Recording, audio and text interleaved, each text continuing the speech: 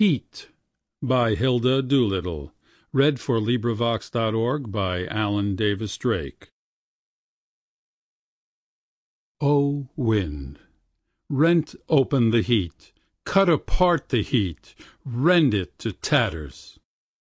Fruit cannot drop through this thick air, fruit cannot fall into heat that presses up and blunts the points of pears and rounds the grapes.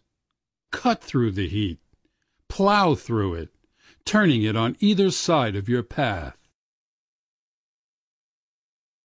End of poem. This recording is in the public domain.